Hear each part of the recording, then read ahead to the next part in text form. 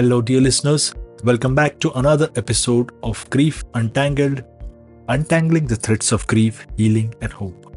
I'm your host, Coach Didi, your companion on this journey through the intricacies of emotions. Today, we are diving into something really important: how children feel when someone in their family passes away. It's not easy, and we often don't realize how complicated their feelings can be. So let's explore this together and learn how we can help them. Let's start with how kids feel when they experience the loss of someone special. It's not just straightforward sadness. Their emotions can be all over the place. Like grown-ups, kids also have a mix of emotions when they are sad. In their world, missing someone can be really hard, and not having that lovable person around can make everything seem different. Let's try to explore how they feel and what strategies we can bring in to support them in their grief journey.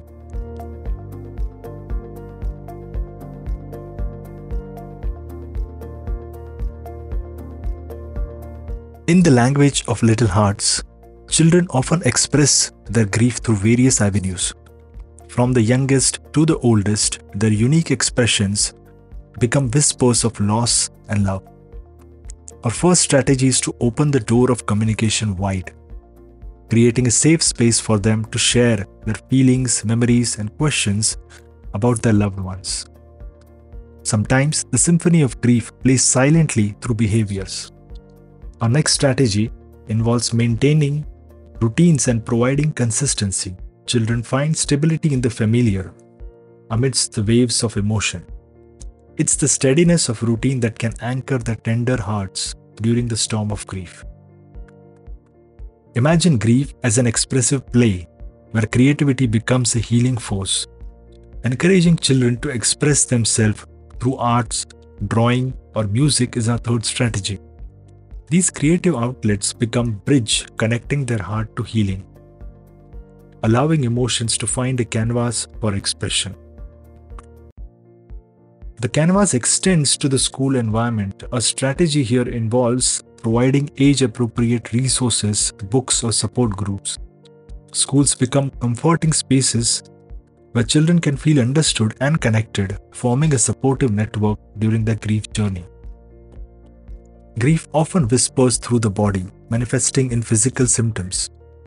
Our fifth strategy is to listen and validate these emotions, acknowledge the language their bodies speak, and seek professional help if needed. It's in understanding these physical expressions that we offer a holistic approach to support. Enter the dance of regression, where children may revert to earlier behaviors, finding comfort in habits from a time when the world felt simpler. Strategy 6 is to be patient and understanding.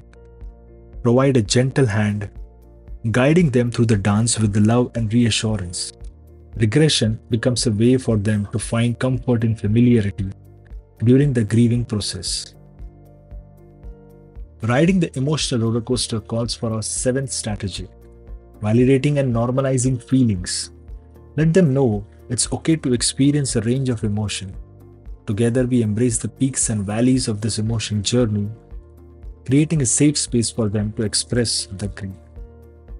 Lastly, we face the shadow of avoidance. Our eighth strategy involves creating memorials or participating in rituals to remember the loved ones. This fosters connections and continuity, guiding them through the delicate balance of remembering and moving forward. Thank you for joining us in the exploration of how children express and navigate grief on Grief Untangled. May these strategies become gentle guides as we support the tender hearts of grieving children. Until next time, be well and take care of those little hearts around you.